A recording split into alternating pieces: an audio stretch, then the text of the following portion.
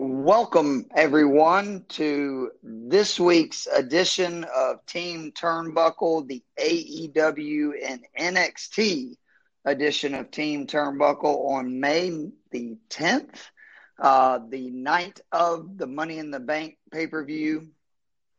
I am your host, Keith Fleming. With me, as always, is my tag team partner extraordinaire, Ronald Tinsley. Ronald, how you doing, buddy? I'm doing fantastic, Keith. How are you doing today? Man, I cannot complain. It's a beautiful day in Georgia.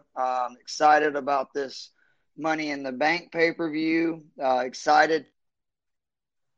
Really good Wednesday night of wrestling, both on AEW and NXT. AEW particularly had just a fantastic show. Mm-hmm. So before we get started, just real quick, please be sure to follow, rate, and review our podcast on iTunes, Spotify. You can find it in many places. We appreciate all of your support. And just a reminder that me and Ronell will be doing 2 podcasts a week moving forward. This is, I believe, the 3rd week of doing this. We will do a SmackDown and Raw Team Turnbuckle podcast that typically will be posted in the middle of the week after Monday Night Raw has happened. It'll cover the Friday Night SmackDown from the Friday before, the Monday Night Raw that has just occurred.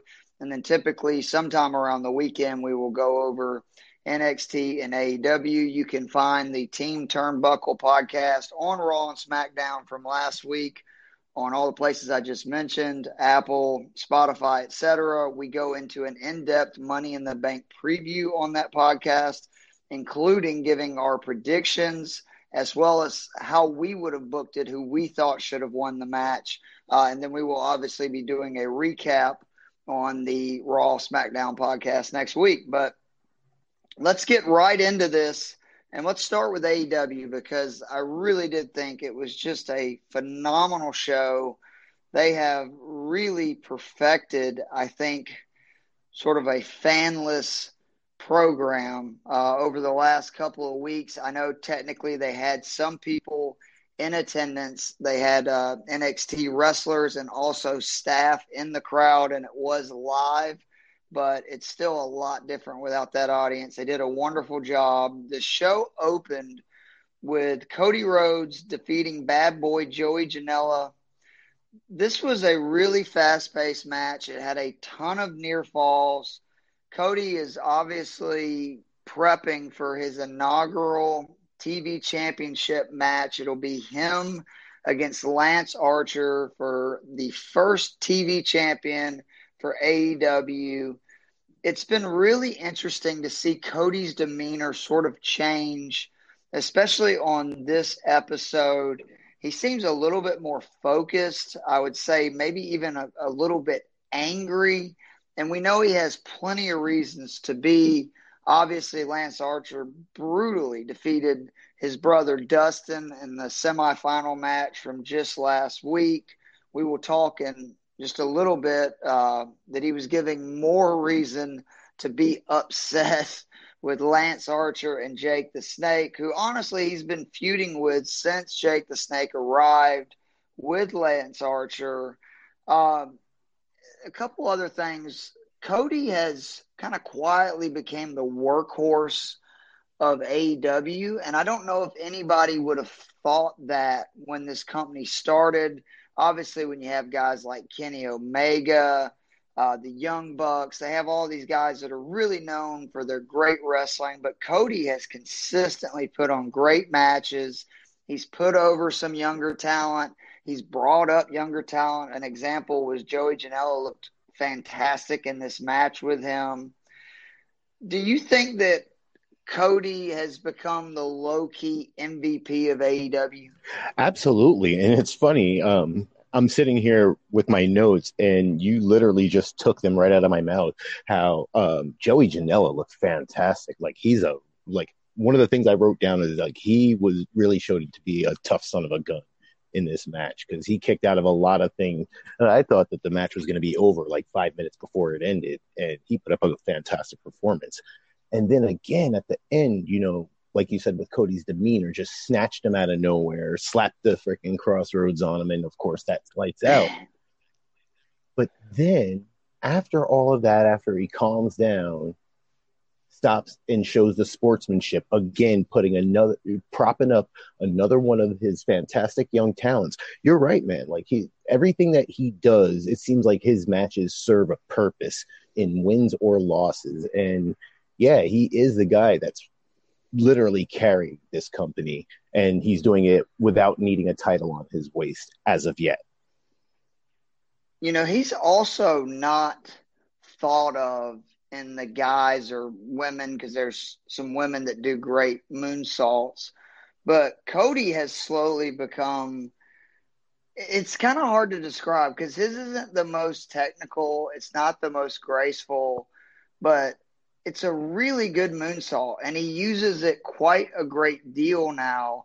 And I always obviously think of the 30-foot cage that he did it off of in Atlanta. And, again, it just kind of shows how Cody is not really thought of as this technical wrestler, but he's slowly becoming one. Yeah, totally. And you see it in how he's updating his skill set. So, like, he's really been amazing. And I can't say enough about what he's doing. It's like, we had talked so much, like I said, about the whole him meeting with or without the title, which we're going to discuss with when we get to Lance Archer. But yeah, he's been doing great. So on to the next match. The AEW Women's Champion Nyla Rose returned this week, and she dominated Kenzie Page. And I got to say, I was quite impressed with Nyla Rose. She put on a really clean match.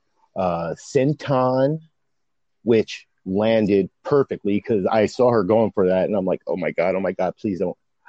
She landed it perfectly into the roll. I was highly impressed. And then, 2 power bombs and put her out. So, she's been gone during a lot of this thing, and we've been wondering who would be the next person who should get a shot at the title. And personally, my favorites are Chris Statlander, and I know that she'll probably be third or fourth in line because she did get a title shot a couple of months back. But I'm also very impressed with the number one contender, Hikaru Shida. So I'd like to ask you, Keith, who are you looking to challenge for the AEW Women's title? Well, I think the person that makes the most sense, because we've discussed on this podcast several times that maybe the one kind of, minus or negative grade that AEW would get right now has been its women's division, because it's not been great. And I don't think it's because of the performers, don't get me wrong. I just don't think they've really given them a lot of time. Really that great of storylines. And because of that, I think that Dr. Britt Baker, is the only answer right now, because she has a decent storyline. They've had some, promos and vignettes with her. She has a decent following on social media, in the internet wrestling community, etc. And I think she would truly get some buzz going in the women's main event scene, which is, really badly needed right now. The other person, though, that would be a dark horse is Penelope Ford. I, did some research on her because I don't really know that much about Penelope Ford. There's a lot of people in AEW that I'm not a huge indie wrestling guy. I mean, if they get really big, guys like Omega and stuff like that, yeah, I'll hear stuff about them. But when I saw her, as a valet, and I think it was in the match with the Best Friends, she did a Hurricane Rana off the top rope, catching a guy standing on the apron, and I was like, holy cow. So I actually researched her. She can really go in the ring. And I almost wonder if that would also be an interesting kind of dynamic or match when you would have, obviously Nyla Rose is this, just monster of a woman fighting Penelope Ford, who is really quick on her feet, can do some athletic, aerial moves, and that might also be an interesting matchup between the two of them. Certainly, and that's good to know because I was unfamiliar with Penelope Rose. To your point with Dr. Britt Baker, I actually am surprised that it's been so long that she's actually been in the title picture, because she has been, when you look at the women's division, she's been the one who's been mostly on TV, and definitely the one making the spots, doing her dental work on a couple of the along the way. So yeah, to be quite honest, that's really not that big of a surprise. So, what was sort of a surprise to me was we had discussed, I believe it was last week on this podcast, we talked about Wardlow and how MJF had been gone for quite some time. And I was getting concerned that he was actually legitimately injured to where we may not see him. And we both have discussed at length how we are so high on him. I don't know how you couldn't be. So when he showed up for that promo, and I believe this was on purpose, it was this giant throne.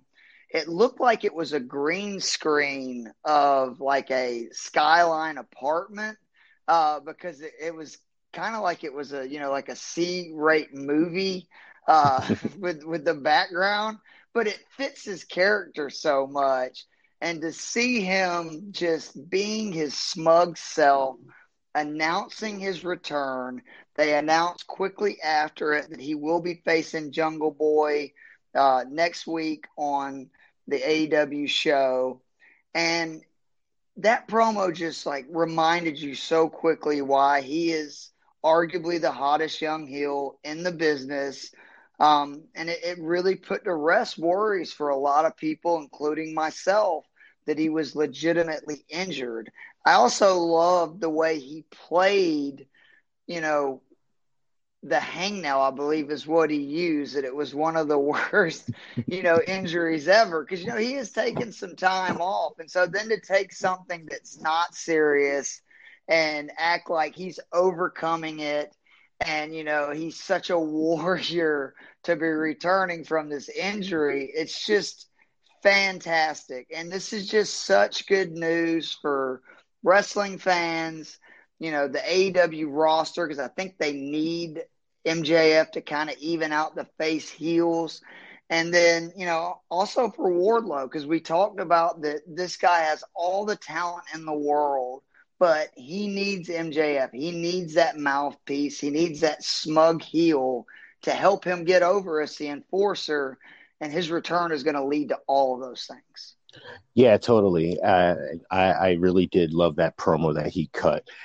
With the way he was acting, it was almost like not quite to a 100%, but like maybe a JBL Junior, where he's saying that, yeah, I'm the man. I've got my position, my wealth, and I'm better than you. And it's definitely makes you want to reach through the screen and punch him in the face, which is what you would want to ask for any good heel.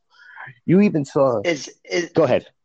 Just real quick, is he? Now that you said that, is he like the offspring of JBL Alberto Del Rio? Did they have some love child that we don't know about? Yeah, no, that does look like a perfect cross, especially with the way he has his hair. One of the other things before we move on about this was for Wardlow, when they had the on the on-floor interview, you could definitely see that Wardlow definitely looked a little more relaxed and more at home now that he was back in his normal position, being the beef for MJF. Yeah, it's going to be nothing but a positive for him. And I'm now officially jacked. I told you, you were bigger on Wardlow from the get-go. And I was just leery because we really hadn't seen him and MJF together since really his debut. And now that we have these two guys together, they're both young, they're both hungry, they got great looks. We've seen they both can go in the ring. I'm really excited to see what, these guys do, because I think they're going to cause just chaos on AEW for the next, years to come. Absolutely. Now that we have a tag team like that, you've got a heel stable like the Dark Order. There's a lot to be excited about with their balance of heel to face. So moving on to the next match, Jon Moxley took on Frankie Kazarian. Now I'm watching this match, and it was like a wrestling clinic between these two, and I was, kind of surprised. I don't really know Frankie all that well, but the toe-to-toes with the champ were great. And of course, Moxley, being the bigger guy, came out stronger in most of those heads up. But, like Mox is known to do, they fought back and forth, but, he landed that paradigm shift out of nowhere and got the victory. Now, where it got a little interesting is after the match, the Dark Order comes out and all 7 of them jump Jon Moxley, leaving him basically laid out before Brody Lee comes out, and I'm really digging how Brody is stepping into this role, because he just kind of stepped out and he's very high on himself and came out there and he accepted that open challenge for the AEW Heavyweight Championship. Now, I'm very excited about how this is going to turn out, especially after Brody wound up taking the title home with him. Now, you had a little bit of hesitation, and I'd love for you to get into it further, because we started going into this whole Brody Lee situation. What do you think of this move for Brody Lee right now? It's all going to depend on the execution and where they're going from here. My only concern, because I'm very excited for Brody Lee, I think that he was underused in WWE. He's kind of going from a, big fish in a big pond to a big fish in a small pond type deal in AEW. We discussed last week on the podcast that I felt it was very important for him to get into his first feud and it to be the right guy. I had given the name Matt Hardy because I thought that, you kind of get everything you want out of a first feud for a guy like Brody Lee. It's a guy with name recognition, but there's not a ton of pressure because, Matt Hardy is a big name, but he's not a huge deal in wrestling right now. I know that he got a lot of attention when he showed up in AEW, but everybody kind of saw that coming. My only concern is that unless he wins the belt over Moxley, and I kind of doubt they're going to put the belt on him this quickly. However, if they do, obviously that shows how much confidence they have in Brody Lee, and that they have really big plans for him. And my worry is if they don't and Moxley ends up defeating him, we've seen this in or WWE when guys from NXT come up, they end up feuding with a big name right off the bat and then end up losing. Wins and losses matter.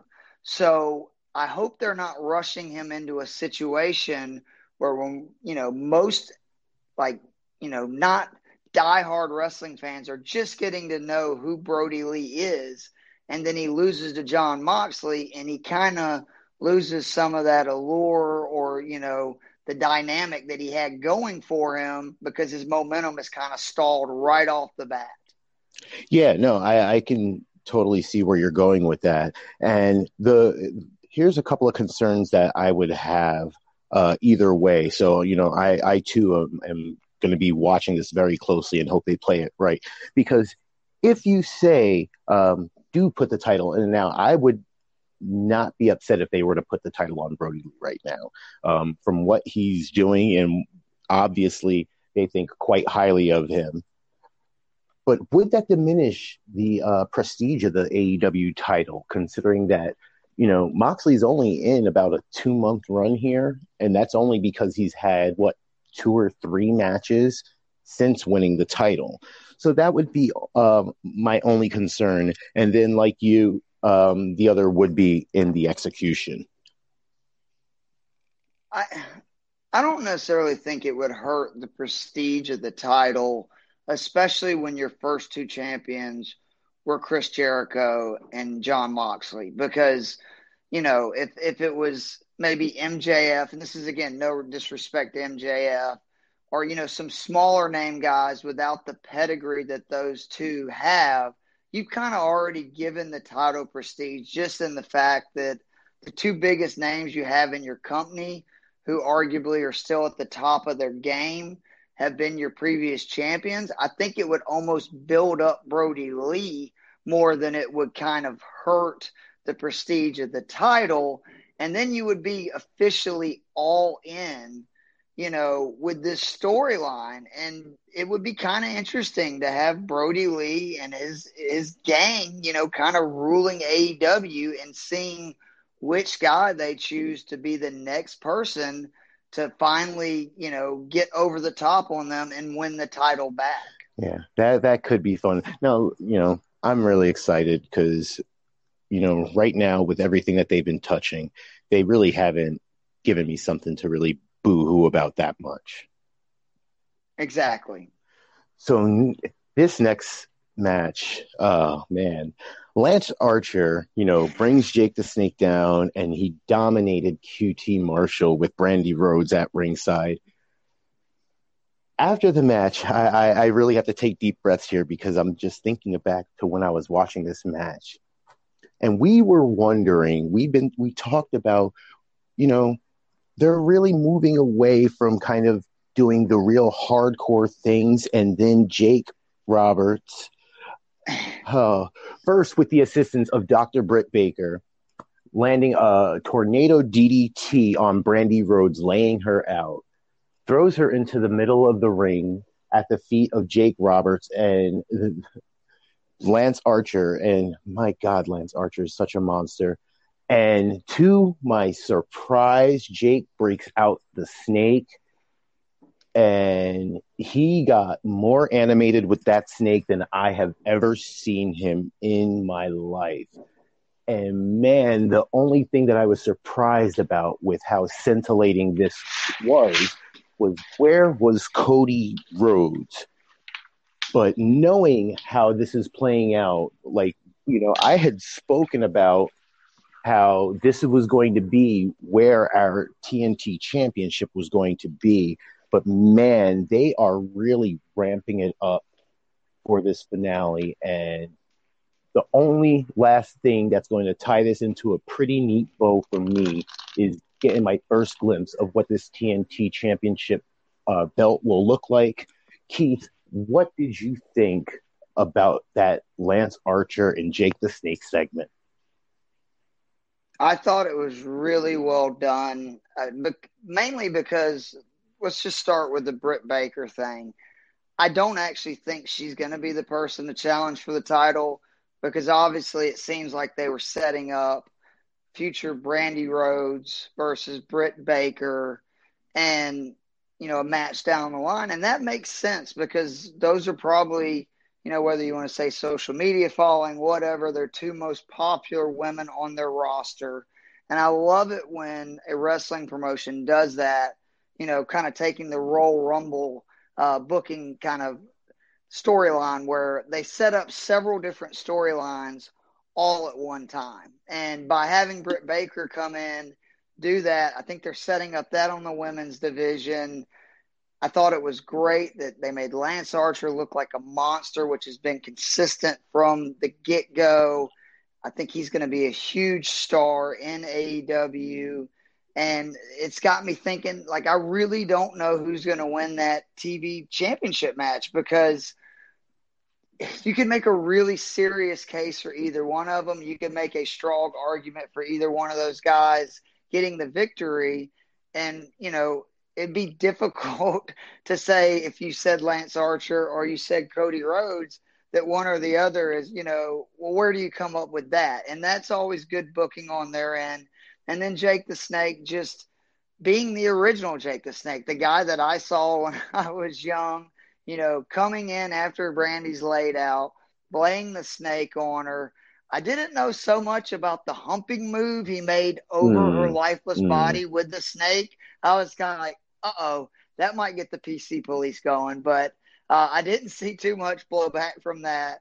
And then just to show how great of a heel Jake the Snake is, you got to remember these are AEW wrestlers or employees in the crowd. And when he faked like he was going to throw the snake in the crowd, you could hear 2 or 3 of them scream. And I'm pretty sure one of them was a guy. So it's just good to see Jake the Snake back, being a heel, which is what Jake the Snake is great at. And he's going to be nothing but great for Lance Archer, because the one thing we haven't seen from Lance is, can he talk? I don't really know that yet. But when you have a mouthpiece like Jake the Snake, you don't have to worry about it. So this was just, again, really well done by AEW. They set up so many different things in one, 10-minute segment. And you can't ask for much more than that. The last thing, though, I will say is, I text you the same thing. I don't understand why they couldn't have, and maybe they did, but I didn't hear it, make an excuse for why Cody didn't come out to defend his wife. It's really weird. He was, there. He fought in the first match of the night. And for him to not come out when it was something that dragged on for several minutes, it was just really out of character and didn't make a lot of sense, because we know he loves his wife, Brandy, very much. Totally. And with them saying that, that was, you're right, a lame excuse, because you're telling me that they couldn't have played it out that one of the other refs would have banged on the door and poked their head. Yo, Cody, man, something's happened with Brandy in the ring. That was kind of strange. But honestly, other than that little part, I thought that was just an amazing segment and match. And it had been an amazing segment show. And then to top it off, when I tell you that AEW had a wild main event to close the show, it closed with a street fight between Broken Matt Hardy and Kenny Omega versus, I love everything the Inner Circle's doing. We had Le Champion when he was a champ. Now him and Sammy Guevara are going as La Sex Gods, which is just, again, fantastic. They're on top of their game. But it was a match that started right from the bell. Hardy and Jericho quickly went and started fighting through the stands, while we had Omega and Sammy doing some really great wrestling in the ring. Jericho would return first to the ring, so you had the 2-on-1 beatdown on Omega, and Hardy reappeared, interestingly enough, wearing his old school apparel. I don't really know what that was all about, but that's okay. Before you know it, with it being a street fight, there was tables, ladders. You had a spot where Hardy drove Sammy through a table. And then that was when the Inner Circle got involved. They saved Sammy from being pinned. The fight then spilled in the concession area, and this is when things just got nuts. Hardy threw Jericho into an ice machine. Jericho responded by throwing a bag of ice at Hardy. Omega took out Hager with a trash can. This is not everything that happened in this match. I just want to go through some. This thing was wild. If you have not watched it, do yourself a favor. Go watch the entire match on the TNT app.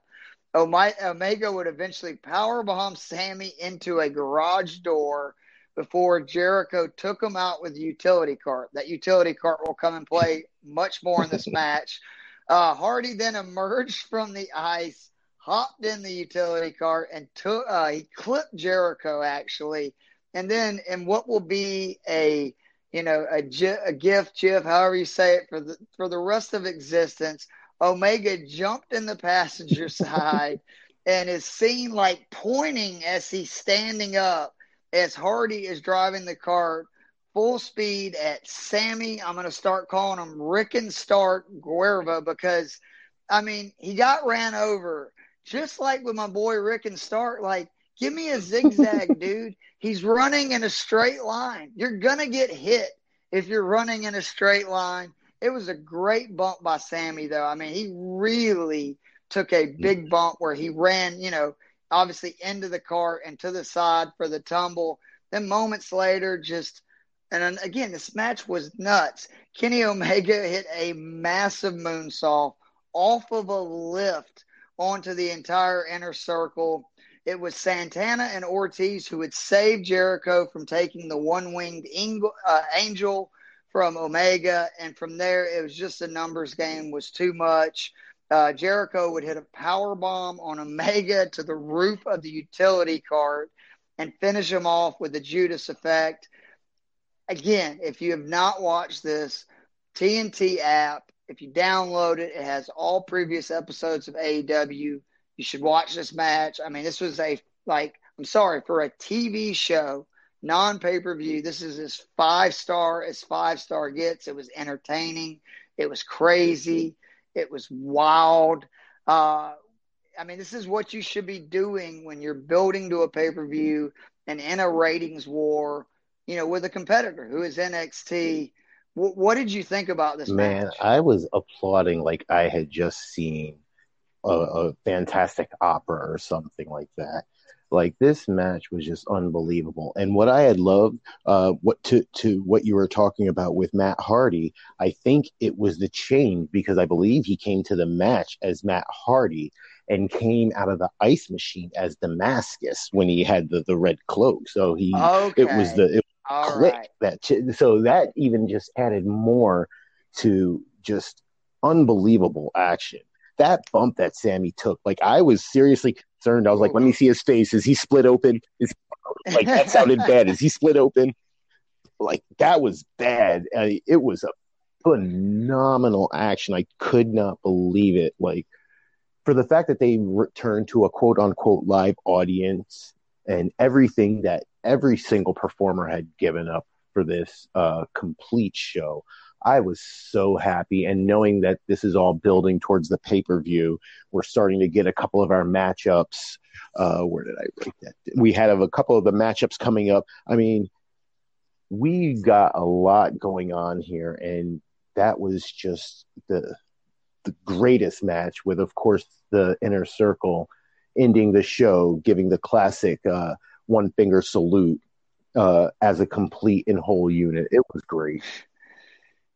Did you hear too that apparently they did not do a good job? The one thing they struggled on was the picture had gone to black, but the mic usually is on for about an extra split second after the screen goes black, and you're pretty sure it was Sammy who dropped a huge F bomb, like right as the telecast was going off the air. So that was maybe the one mistake on an otherwise great show. And it needs to be said that they, for a third straight week, it came out, won the ratings, the head-to-head, and they are like, and to their credit, NXT too, Raw's numbers are so down right now that AEW and NXT are getting to where they are getting 2/3 of what the average Raw is for the last couple of weeks. So it kind of shows you how great, because I would think that Wednesday night is not as good of a night as Monday, especially when you're both of those are new shows, and Raw's been on the air for, 30 something years. Do you have anything else you want to say about AEW before we move on to Well, just NXT? to tag on to that, like I just hope that for Wednesday night as a whole, that more wrestling fans really start tuning in because, in my opinion, Wednesday night is showing the best action for our weekly shows. I completely agree. And, again, if Money in the Bank is a great pay-per-view tonight, which I actually think it will be, WWE may be moving, unfortunately, to where SmackDown and Raw really aren't must-see TV anymore.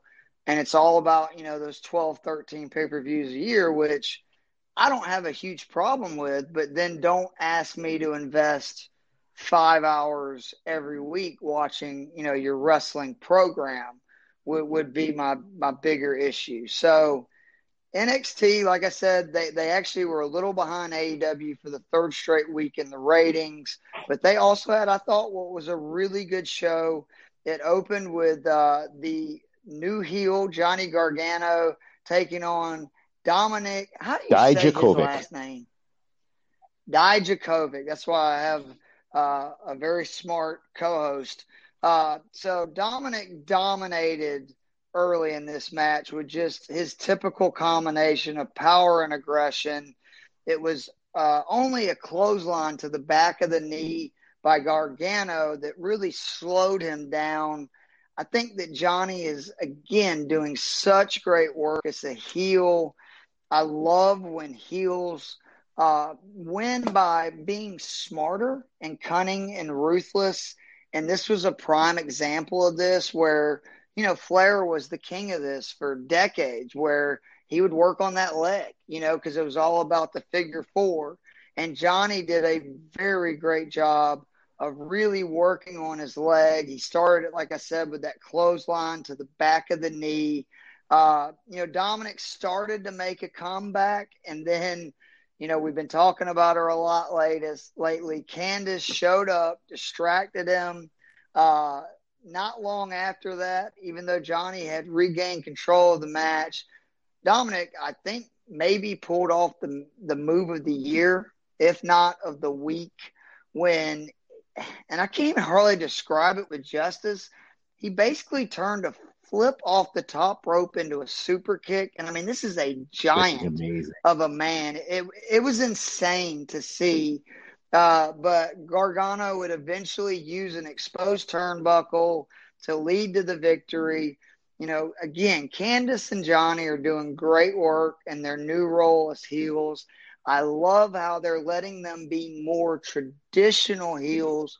One of the problems I've had with, heels in general in the last decade is they make them all, sissies who are, just inept, and they can only win by blatantly cheating or running and being scared. And this is the kind of cheating I love to see, taking off the top rope, having your wife, / manager distracting. It's really great work, and I know some people were concerned about it, but we're in week 3 or 4 of this. I am so on board with the Johnny and Candice heel turn. I know you are too, correct?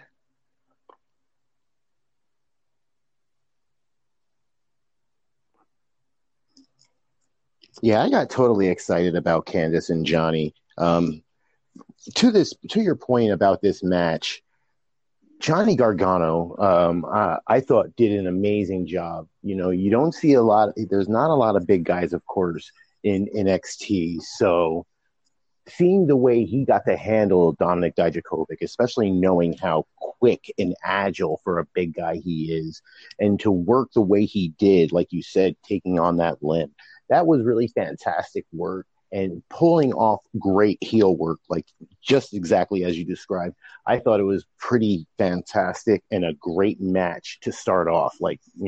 I was like, they came out of the gate ready to shoot for this week, and especially knowing what was coming on later in the card, it was an exciting start.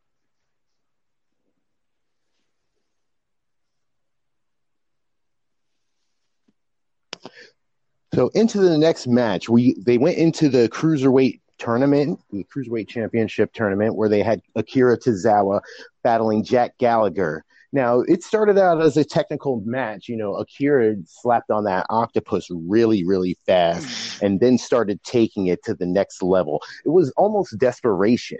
Like you saw a DDT during the match, and then he hits a diving senton for the win. He, after the match, would call out let me get this right, El Hijo del Fantasma after the match, considering that he had gotten jumped a couple of weeks ago. Guaranteed a victory against El Hijo. Now, do you think it appears that they're leading to Tozawa winning this tournament, or do you have someone else coming out of that Cruiserweight Championship to face Jordan Devlin upon his return? I mean, it appears like he is. My bigger issue just with the cruiserweights right now is I'm not feeling that NXT, WWE, how you want to put it, that they care about the cruiserweight division because of the time of the matches. They're not letting them do a lot of promos. If you notice, most of their interviews and stuff are either after the match or very brief before. And it's just hard to get behind something like this when you can argue the cruiserweights are the most exciting wrestlers, like the best actual wrestling you're going to see in the ring uh, of any division. But the powers that be don't seem to be, concerned with it. Give them some more time. I mean, this was a short match. We'll talk in just a little bit about the other cruiserweight match when the tournament was on there. Both of them were on the shorter end. And I'd just like to see NXT, WWE again, whoever you want to say is in charge. If you're going to make the cruiserweight a big deal, let's start with you guys actually acting like it's a big deal, and then you're going to see the fans get invested in it as well. Yeah, totally. To your point, it's like the only person who really got to do anything during this for the cruiserweights in terms of promos was talking about the Drake Maverick story. And when we had discussed that a couple of weeks back, you had talked about are they setting this up? Are they, trying to pull another one on us? Is this just another work? And really, that kind of leads me to believe that it is, since he's the only one that is getting that kind of airtime. I hope so, because if not, you just made the point that the only person they're highlighting is cut from the company right now. That's an issue. Totally. And I honestly think that cutting Lio Rush was a mistake because he brought phenomenal matches. I would have loved to see.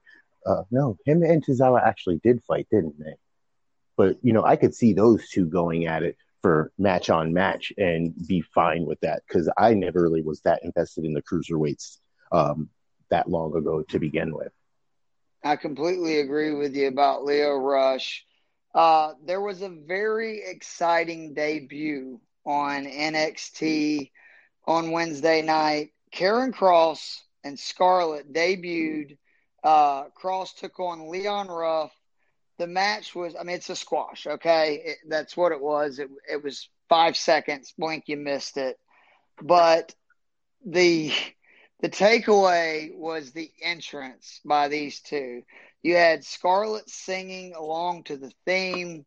Depending on who you asked and what I read on social media, it was either the greatest thing you had ever seen or the worst thing you had ever seen. I fall on the side that I thought it was pretty damn cool. I think it's interesting. It's different. That's going to, that's what WWE needs. It's what wrestling needs. My issue with this debut is the match did very little to let us know more about Kross. We've heard them discuss Doomsday. I have no idea what that means anymore after his debut Wednesday than I did in the vignettes and promos that we saw. But again, the entrance got a lot of buzz. Are you really excited about this pair? I'm still kind of holding out. I thought that intro was quite scintillating, but I too don't know what this Doomsday is, and he did look quite impressive in the squash match. But it's a darn shame that the intro is the only thing really of note to this. And in fairness, this was their debut the first time, so we'll give them a few appearances on the show, and then we can say whether or not what the hell are they doing with this guy. I will say that he looked impressive in the ring. He had a cool, different new entrance. So for a debut, all in all, not bad because it got people talking. Totally. And I'd be okay if in the future maybe if they kept that. Maybe if she's actually even singing it live, I'd be all right. So following that match, they had Charlotte Flair putting the NXT Women's Championship on the line versus Io Shirai. Now, Charlotte came out being her classic queen self. It was wonderful. Being early, dominating in the match, keeping it at a slower pace. Io did wind up turning it around a little bit. She turned up the speed, got her kicks and her aerial assault going. It would go back and forth up until at the end, Charlotte would get a disqualification by snatching a kendo stick out from underneath the ring.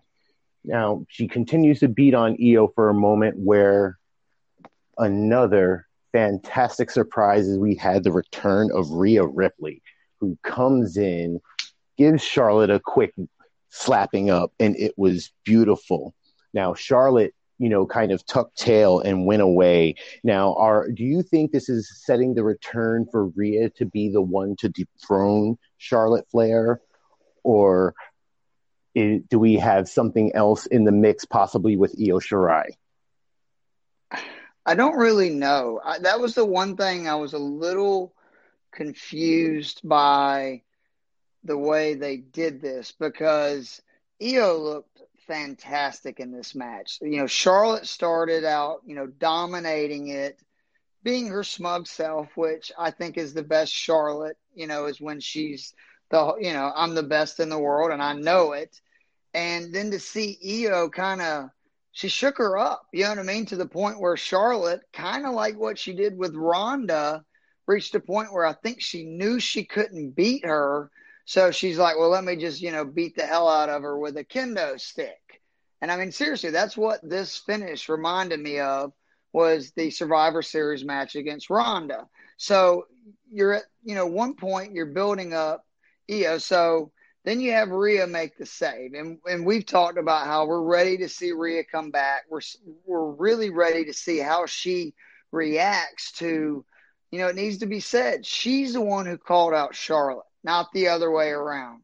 She got what she wanted and she lost her title to her. So how is she going to respond? Because I think we're both big fans of Rhea. I think that she is, one of the women that is not part of the four horsewoman, not part of the Ronda Rousey group, that has a chance to be that next, superstar in the women's division.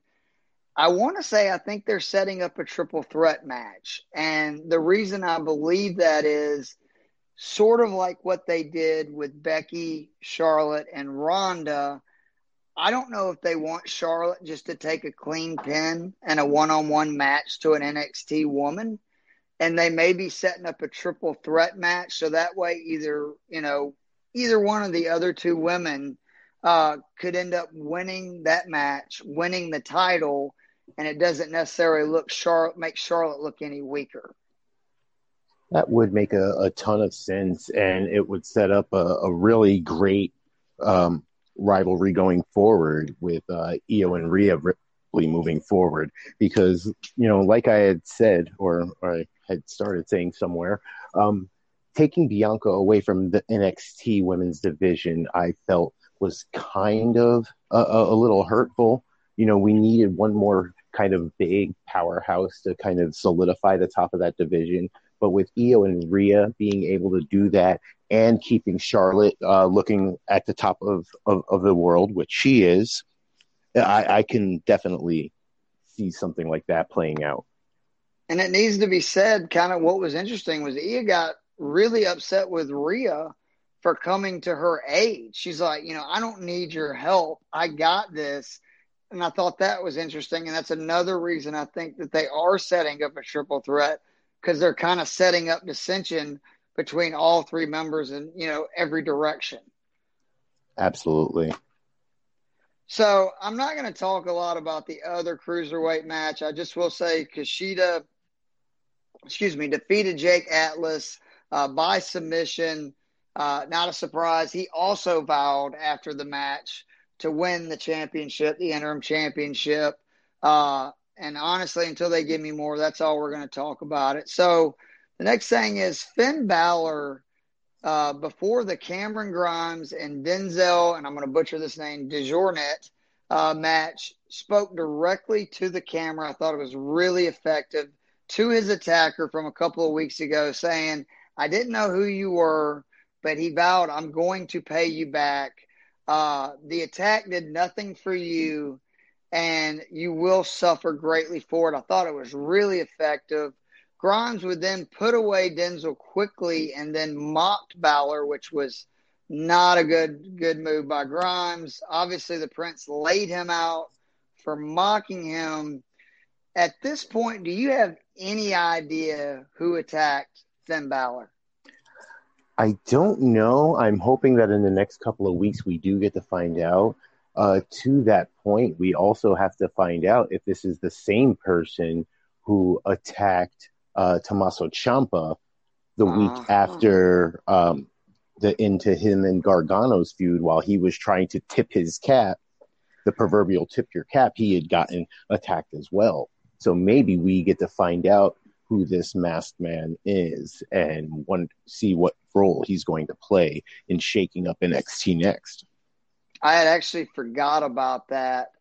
If they are going to do that, they need to make sure they get this right. And honestly, they need to make sure they get this right either way, because when Finn Balor went back down to NXT, a lot of people, myself included, were really excited. We thought that they had a clear game plan for him, build him back up in NXT. It was where he had his greatest run. And then whether he stays down there or he moves back up, he gets his momentum back, which he just honestly, since the night that he won the world title and broke his collarbone, he really hasn't had. And it just doesn't seem like they know what to do with Finn Balor. And it's a little disappointing because there's a lot of talented guys down there. Just pick one and let's have a real feud with them and not these one-offs, which is what they've been doing. Yeah, indeed. I was really expecting him to be more into the title picture and possibly be the one to finally knock off Adam Cole. Speaking of Adam Cole, to end the night, he defended the NXT Championship against the Velveteen Dream. Now, Adam Cole came out and was at his heel early and often. The way he mocked the Dream, he controlled the match most of the way. Dream would get close to a victory when the Undisputed Era kind of tried to make their presence known, but they were surprised when they found Dexter Lumis slide from underneath the ring. Such a weird Now, spot. it really was, but it was that's great. that's a good call on you, because you did make that call as to would he come out and play a role, and he played the protector role during that match. So during that scuffle, the ref took a bump and he got knocked out. Dream had Cole for an easy 5, but there was no ref, of course. By the time the ref came, of course, he kicks out. Moments later, Cole would hit the super kick and the last shot to retain the title. Now, they advertised this really big, like to the point where you and I were already starting to crown this as the next, the rise of the Dream Era. Now, do you think they were just whetting our appetite or just looking to set up a classic match later on down the road? I think they were doing both. I was really disappointed after the show went off the air. And actually, to be fair, I watched AEW live, taped NXT, and then watched it, the next day. And I was really upset. But the more I thought about it, this is wrestling 101. It's exactly what they were doing, is they want to kind of give you a tease of this match. You had all the shenanigans, the dusty finish, all the different guys, interfering from outside. They're just setting up a match down the road. And that's what they were doing. And this is a money match. I think people would be really excited to see these two guys, main event a pay-per-view. And I also think that and I know they have no idea of knowing how long this will be or when things will return to normal, but at this point, Adam Cole has had such a historic run as NXT champ.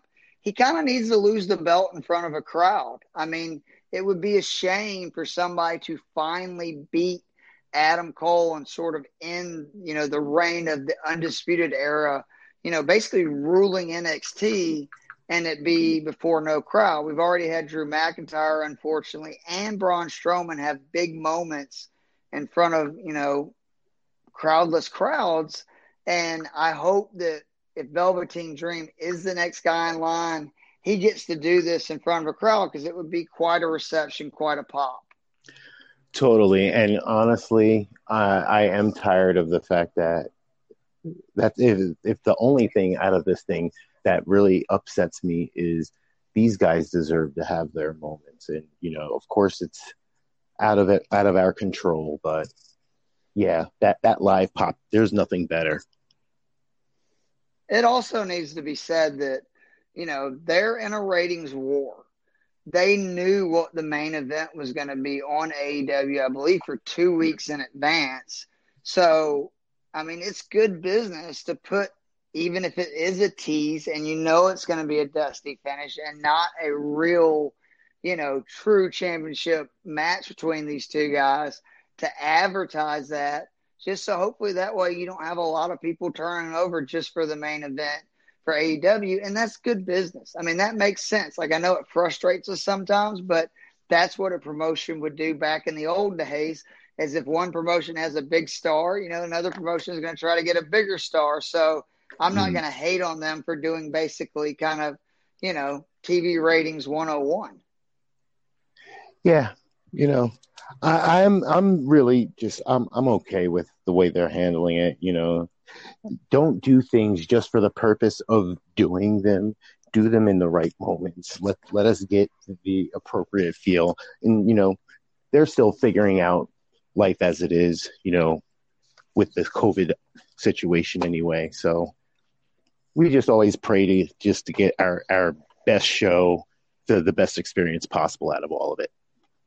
Absolutely. So before we get out of here, we're going to try a segment, and we are going to try to do this at least once a week, maybe each podcast. For those that don't know and are listening, we have a Team Turnbuckle podcast Facebook group. It is growing. It is a great page. A lot of wrestling interaction, conversations, discussions. Obviously, we post the podcast links and stuff on there. But each week we're going to, take some of the more hot topic post discussions and just kind of bring them up at the end of the podcast, maybe give a quick few minutes on them. So the first one this week that really got a lot of attention was from Aaron Moody. And he posted a post that simply said, Becky, greater sign, Charlotte. That got a lot of people talking. I never thought I would be the one coming to defense of Charlotte Flair. But as I tell people, there's a big difference in liking somebody better and someone being greater than. And don't get me wrong, you could make an argument pretty easily on both sides that one is greater than the other. But I will say, if you're really, truly taking all the things that accompany greatness throughout the years in wrestling, it's hard for me to hear from anybody there's a greater women's wrestler in the world than Charlotte Flair. I absolutely loved it. I did love the picture, but I didn't jump into the fray, but I definitely followed the comments. It was absolutely hilarious. And yeah, I can see exactly that comparison, because personally I do like Becky more than I like Charlotte, but I also liked Magic Johnson more than Michael Jordan, and my eyeballs don't lie. Michael Jordan is the better player and Charlotte Flair is the better wrestler. I'm sorry, gentlemen. I really do love Becky, but as we had said, both on this podcast and in the discussions on the board, Becky's starting to get to the point where we need a new challenge for her before she gets too stale. Charlotte never does that. She just finds ways to repeatedly piss you off and elicit an emotion. Even having face runs, a Flair having multiple serious face runs. I know Rick, had his face runs, but Rick was never really known as being a face, and Charlotte actually pulled off being a face for a while. And one thing real quick, in fairness to Becky, or to Charlotte, however you want to take it, if Becky's champ for another 6 months, or she's champ for, say, 9 out of the next 12 months, there's going to be people hating on Becky. It's what happens. Totally. What they call getting rammed down your throat is being the best and being in the spotlight. And it's like, you can make an argument for some people, but I mean, even like John Cena, who I have my opinions about, I eventually realized I got suckered into that, where I was booing John Cena and hating on him when it's like, dude, he makes stars out of guys. He's, arguably the best wrestler right now there is. And it's like, it's just like what I tell people about Roman Reigns. the spotlight, being the man, like it gets haters. Like that's what it does. Indeed.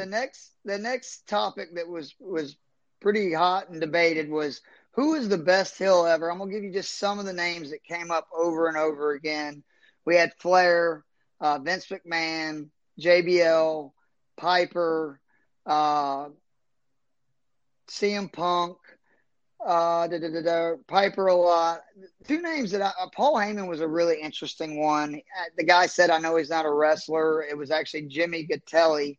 But I really thought he made a good point that, you know, he's arguably one of the best heels ever, and he's never even stepped in a ring, which is fantastic. Two names that I did not hear a lot, and I gave on there was Larry Sabisco, who supposedly when he turned on Bruno Sammartini, like he got death threats for months, and there was almost a riot in the arena that night. So I think that definitely deserves a mention. And then if you're just talking about favorite, because all of this is, you know, your opinion, the Ravishing Rick Rude. It's hard to beat my man Rick Rude with his face on his pants, telling all these fat, disgusting pigs to shut their mouth and hit his music. While I take my clothes off. You can't beat that. Is there any that I'm missing or that you think deserve to be on that list? I went with the classic Ric Flair as well, but honestly, the two that really stuck out, and shout out to my homeboy Jimmy Gattelli. That's actually a buddy and ex-coworker of mine. Really cool dude. Oh, cool. So I thought that him putting that in drew to me closer to what the real answer would be. Another schoolmate of mine, Jason Haruki, said Bobby Heenan. That's a good one too. If you look through the career, Heenan never, ever was a face. On his commentary, he was a heel. Who his stable was, he was a heel. Like Bobby Heenan, like when he said that, I was like, "Holy crap!" You know, you might really be onto something. And then Jason Gilmartin, adding on to the manager heel, Jim Cornette, especially back to his days with the Midnight Express and the loaded tennis racket. Like, I still see Jim Cornette, even though I know that it's mostly a wrestling persona and he lives in that wrestling persona. He's the kind of guy you really want to put your hands around his neck. Oh, Jim Cornette's somebody I'd like to punch in the face, and, you know, not just from a wrestling term, sometimes with some of the stupid stuff he says, but he was incredible in the manager role. So the last one here is, and this was actually, I believe, taken from Bleacher Report, but it was the greatest wrestling rivalry of all time. I'm not going to go through all of them, but I thought it was interesting that Stone Cold and The Rock had about 30% of the votes. Brett and HBK had about 30%. And then Punk and Cena maybe had 10, 15. And then there was a bunch of, you know, a few votes for this rivalry and that rivalry. Just a few things I want to say. I think, honestly, it's right with 1 and 2. I think it's hard to argue those two rivalries. I mean, Stone Cold and Rock really was the height of wrestling, and these guys main evented 3 WrestleManias. We talked about Triple H and Undertaker, you know, fighting each other at 3 WrestleManias. These guys main evented 3 WrestleManias. And then Brett HBK is honestly the start of Monday Night Wars. Vince McMahon, a lot of stuff because of the Brett and Shawn rivalry. And on top of that, they had so many fantastic matches in the ring. And then finally, the Punk Cena, it sort of became underrated already and forgotten about. Their feud before Money in the Bank, in my opinion, and then with the match that followed, is arguably the greatest month of build-up for a wrestling match in the history of the business. It was fantastic. If you have time and you haven't seen it, go back, look up the date. I think it was June 2011 for the Money in the Bank.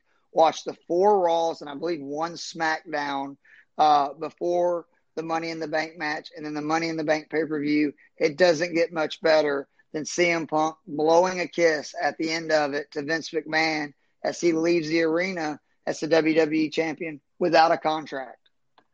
I'm going to have to go back and watch that because that was a couple of years before I started dipping my toes back into watching wrestling. Oh, you got so I'm gonna buddy.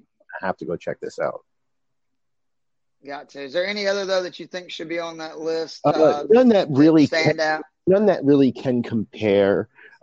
Just emotionally to me, just because of the time period that I watched it, Hogan Savage. Absolutely. It was one of the 5 that I originally listed. Yeah, well, and Flair Dusty too probably belongs on there. To be honest, I can't believe I didn't even think about that, because that's the kind of stuff that births so many storylines that are still in use today. I mean, hell, War Games for one, and it was the first real like cocky heel versus the what do you call it, like the everyday Joe, Right.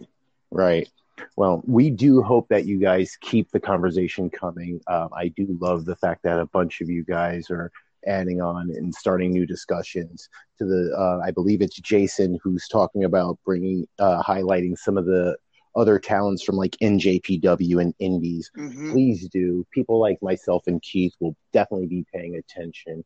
And we thank you guys so much for all the support that you're giving us thus far. Absolutely. Do you want to plug anything before we get out of here? Certainly. Harvestcreditors.com, or you could reach me on Facebook or Instagram at Ronell Tinsley. Our goal is 20,000 families and homes in 2020. Let's get your credit lit. Let's talk. And I just want to plug real quickly the IB Podcast Network. Obviously, you got these 2 podcasts a week.